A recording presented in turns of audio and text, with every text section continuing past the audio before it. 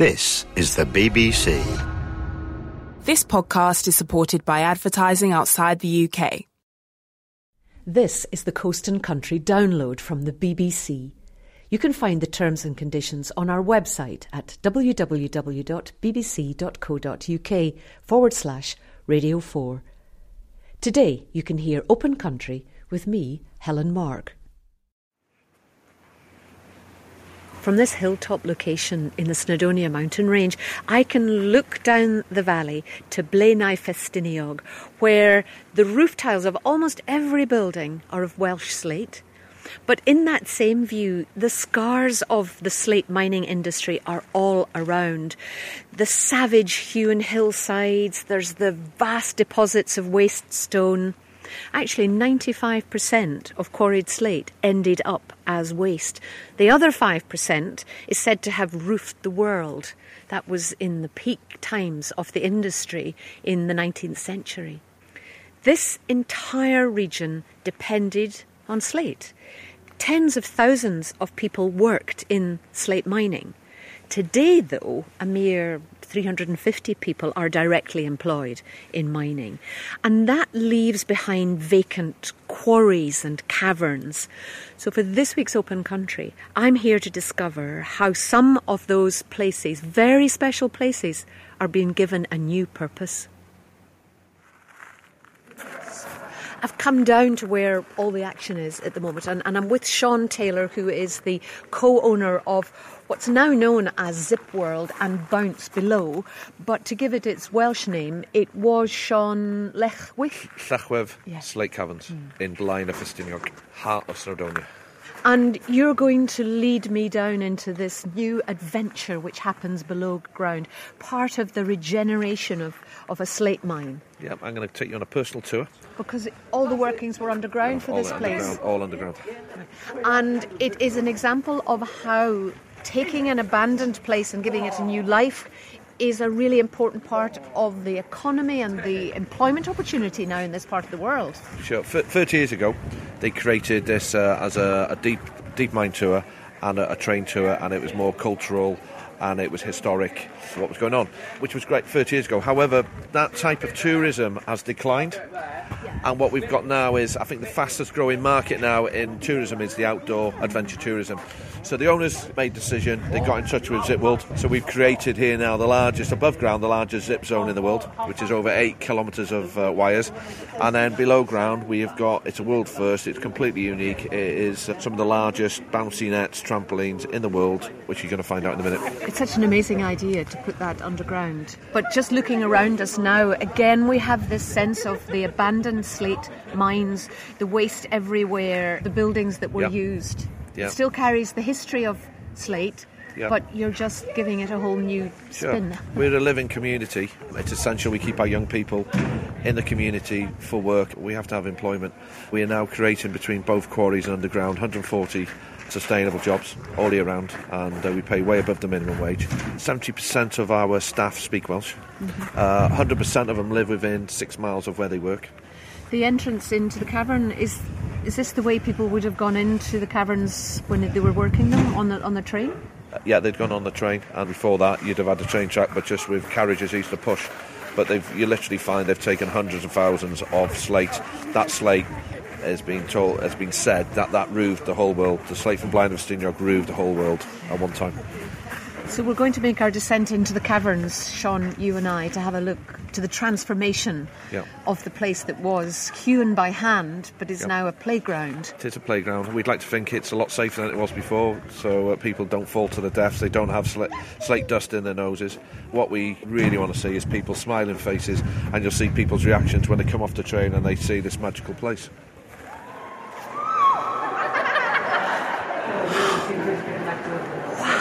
We've come into an open cavern. Do you know, there's the vibrant light show that's going on, but you can look across the cavern, which is now strung with this great sheet of trampoline material and the ropes which hold it suspended above the gaping hole below. It's like, imagine a giant spider had created a net. Doesn't it give you that sensation? We're walking into that. You're looking at something the size far larger than St Paul's Cathedral. Your top net to the bottom net is about 120 feet. It's different heights, different widths throughout the cavern. And then there's different walkways that lead from the cavern. But this cavern was created by man? All by man. There's literally hundreds of thousands of tons of slate that have been excavated from here, and it's gone all over the world. Australia, America, roving the world. And we are playing in the gap that's left. We are in the gap that's left, yep. Look at the shadows on the wall of the people who are bouncing. Isn't that fabulous? It's like an artwork. Do you want to come for a bounce? How can I resist? Oh, no. Best offer you've had today.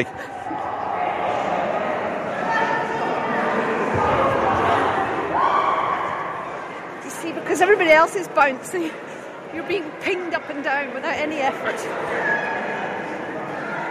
How are we getting on? Yep, fine. Brilliant. You're starting to get your legs now.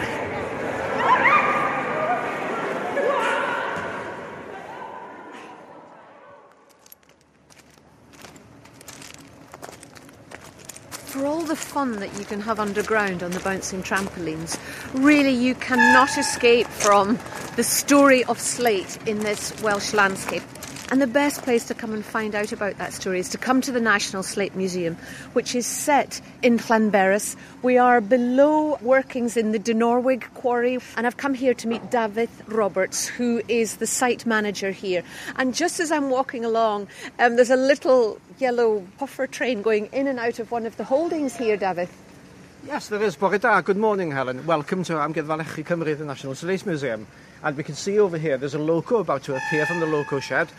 It's an ex-Dinorwig quarry steam locomotive, and it's been to prepare to haul a tourist service down the passenger line later on this morning. Oh, look at that beautiful little red and black engine with its little funnel puffer. Oh, it's gorgeous. And both of those are ex-Dinorwig quarry locomotives. They used to make a living hauling slate around the quarry, and they're now hauling passengers. And they're gorgeous, aren't they? They're petite. They are. But, these aren't toys. These are working machines that had a very hard working life in the quarry. But they're, well over a century old, are still running like the proverbial watch, I must say. Just before we go into the museum, I'm looking back at the landscape behind us, David. You see, everywhere you go, you have these bare faces that were once worked by human hand. It leaves you with bare slate faces and then ledges, that terraced effect, all the way up to the top of the hill behind us. That's right. Now we're looking here in front of the museum at the Vivian Slate Quarry, which is a very, very small appendix of the main Dinorwig quarry itself.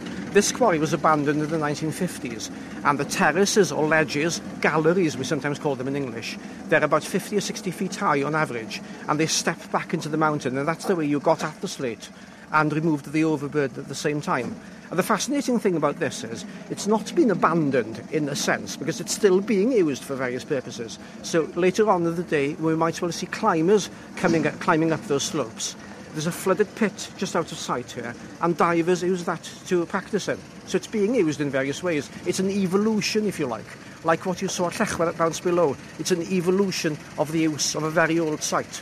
So we've still got the manual labour in the landscape, but I love the way in which the terraces, trees and shrubs are trying to grow on what must be very thin soil left. Well, there's hardly any soil there, but, nature does reassert itself. Nature does take over once again. There's a Welsh poem which talks about the efforts of puny man working the landscape in these quarrying areas. Now, you can see how puny man is. Nature's taking over once again here, despite all man's efforts. Before we go into the workshop museum area, when I look at these rock faces, I find them almost oppressive in some ways and sad. Well, yes, you could say that they're sad, and you could say that they're oppressive, but to local people, these represented economic reality for well over 200 years. So people in this area see them as part of the landscape, and the waste tips are seen as part of that evolving landscape, if you like. They're a thing of beauty in the perception of some in this area. They're seen as part of, a landscape which represented a monumental effort by man. And you could say that those tips and these workings are a monument to their immense efforts over 200 years and more. Morning. How are you all today? Very good. I'm going to show you how we split and dress slates down to size, the old-fashioned way. I'll be starting with the splitting, and then I'll move over to the dressing of the slate.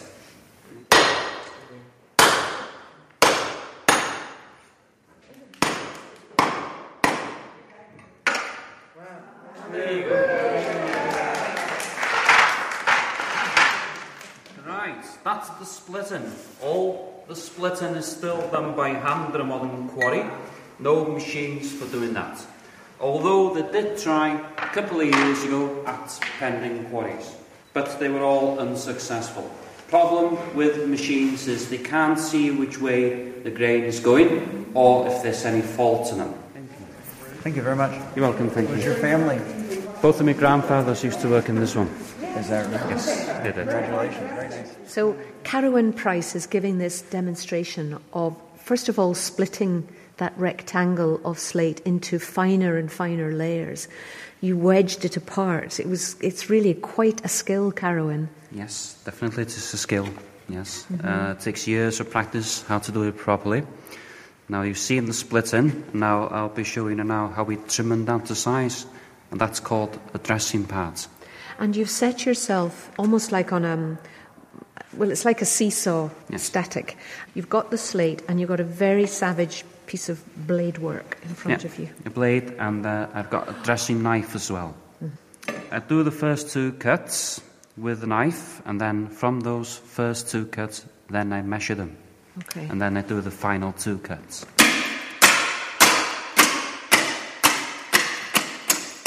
Sliced off the edges, the chips are on the floor. Now what? Now you take your measuring stick, and then you do your measurements. Oh, it's the most gross noise. Oh, makes my teeth stand on edge.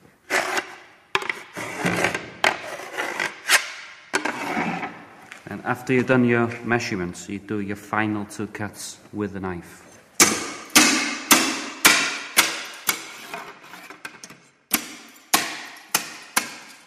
When I see you working with the slate, actually I see it as quite a fragile material, how easily it shatters. It can shatter quite easily, but it's quite soft material to work with as well, because we can do any shape we want out of slates. A lot of waste. Yes. But the whole industry created a lot of waste, didn't it? Yes, it did, yes.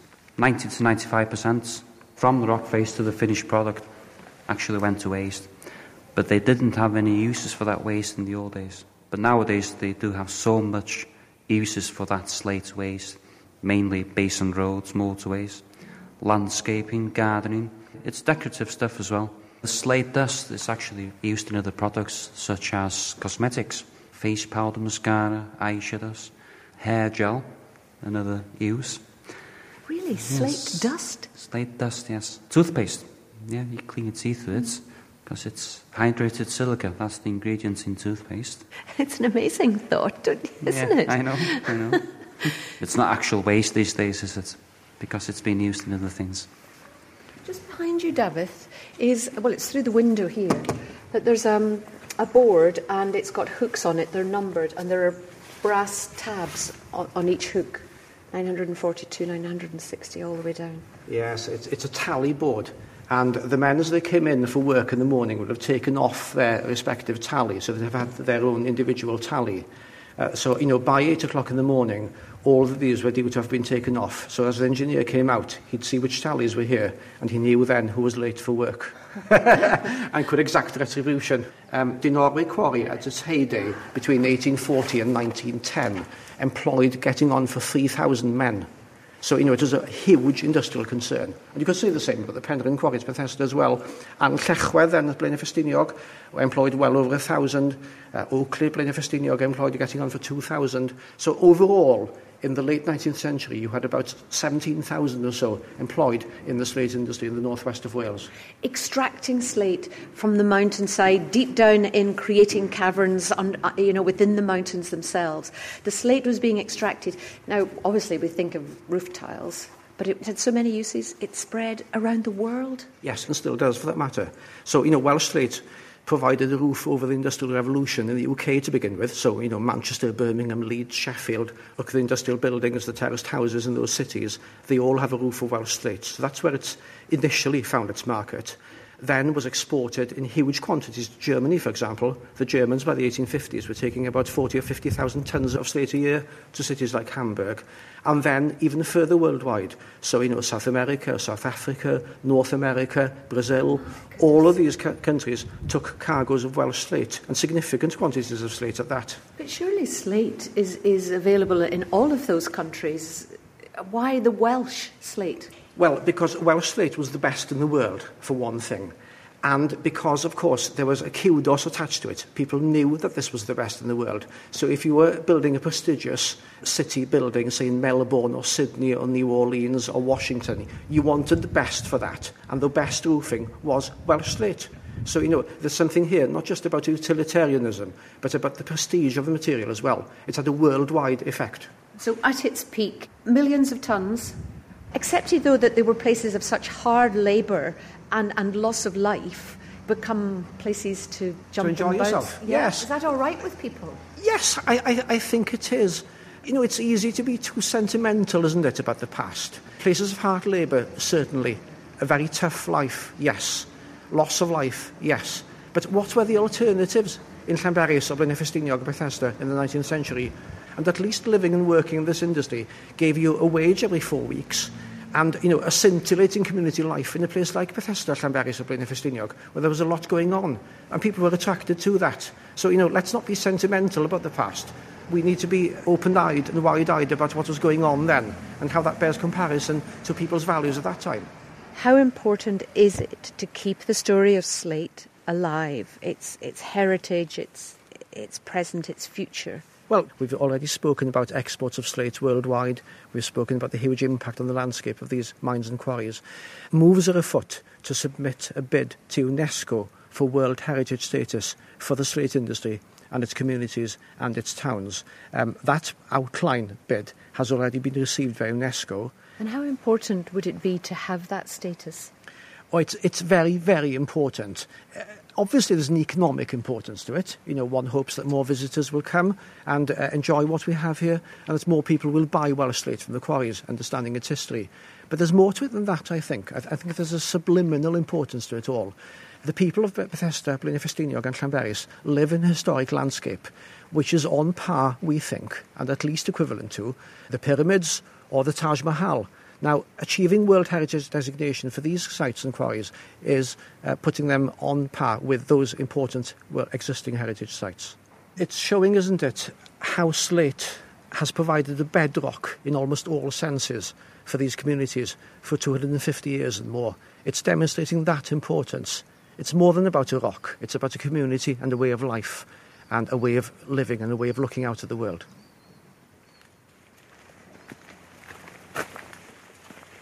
Having left Llanberis, I headed up over the mountaintop through a pass down the other side because I'm heading to another mine site a little bit further west.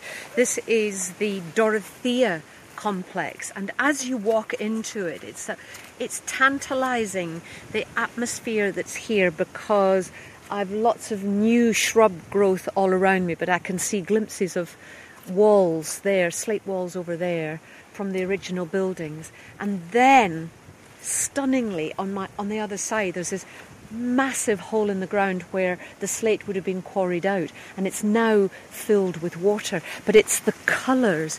You've got this muted blue greyness in the sheer walls at the far side of, well, I suppose it is a lake now, but then this blue greyness reflected into the water. And above that, you have, hundreds of feet of slate waste, which looks so unstable. Yet it can't be, because plants have found homes in it. Trees are growing out of it, oak and ash and alder. The purpose of coming to Dorothea is to meet two people who have made many visits to this site. They're both photographers, Annie Williams and Ian Warwick. You're going to take me into the complex further in, because with your eyes we can see, in a way, the story of abandonment, but in some ways I think something very precious as well. Yes. Because you've photographed Yes, as you said earlier, these are remains, but they're remains of living people's work. And as we go into the complex and see the buildings, the atmosphere in there is absolutely amazing. You can almost hear people, the ghosts of the past in there, especially when the wind is blowing and the weather's a bit dull. And we're also drawn as photographers to the location because there's an intriguing mixture of residential, domestic and industrial architecture, because where we're going to take you next was actually originally a hotel and then became, on this location, which is amazing, isn't it, and then became the manager's residence and then just became part of the quarry. So it's got a lot of interest from a photographer's point of view. Well, you know the place so well, so you lead the way. Yes. Along the side of this deep pool, this former quarry, now filled with water. You can see just how overgrown it all is and how nature is slowly encroaching and taking over what was an industrial site. People will be able to see these images because we can put them on the Open Country website. They can see that force of nature. Is it reclaiming, Annie? Yes, I think it is. And it's interesting because we've been doing this project for 6 or 7 years now. And we do keep coming back here. We have been to lots of other locations, but I think this is our favourite, which is why we wanted you to see it today so that we could share it with you. But we keep coming back. But in that time, we've seen enormous changes. And just looking at it now, this time of the year, where you have all of that lush green growth, in another 5 or 10 years, there'll be very little, I think, left, because we really have seen a huge deterioration in the building as we've been doing this project. I've been drawn to dereliction for a very long time, since I was a child, and lived near bomb sites in London. And these were adventure playgrounds, and you could actually explore old houses which were much bigger than the ones you lived in, with their staircases hanging off, etc. But it's a place of mystery and also excitement. And also there's a sort of forbidden thing about it, which I take from all those years ago. Now I still get the same sense of excitement and mystery when I go into these places. And to show the growth of nature actually blending in and eventually covering these old places is a way of showing a sort of development, how a site will develop when it's not being used anymore. The dereliction. This, what was a hotel, you say, is a classic example of that, because gaping holes where windows would have been 3, maybe possibly 4 stories high, 40 or 50 rooms, I think, at some point.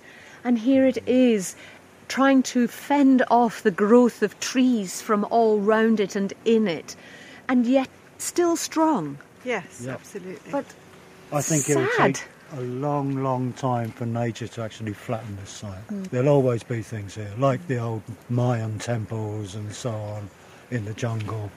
It's going to endure, some of it. But as you can see, wooden lintels, they're going to go. Lots of it's going to come crashing down. But there are some very strong buildings on this site, made out of slate and made very well. And I think they will endure under a coat of nature. It's such an enduring story, Slate. Yes. Isn't it? Yes. Of man and hard labour and a stone that spread around the world you look at, you know, came from quarries like this. Yes. You know it was hewn by the hand of man over, 200 years. That is a really precious story. But when we come and look at the landscape now, I see the scars. What I feel you're doing is seeing the whole story. Yes, I think if you live here, Slate is so much part of our life. It's in the landscape, it's in memory, and it's in the communities that we live in. And our attempt was to show respect for everything that goes into that, the hard labour of the quarry workers, the women who supported the men in their labours. And all of that is imprinted so strongly on this landscape. And I think all we wanted to do was to express that in some way, and our photographs were an attempt to do that.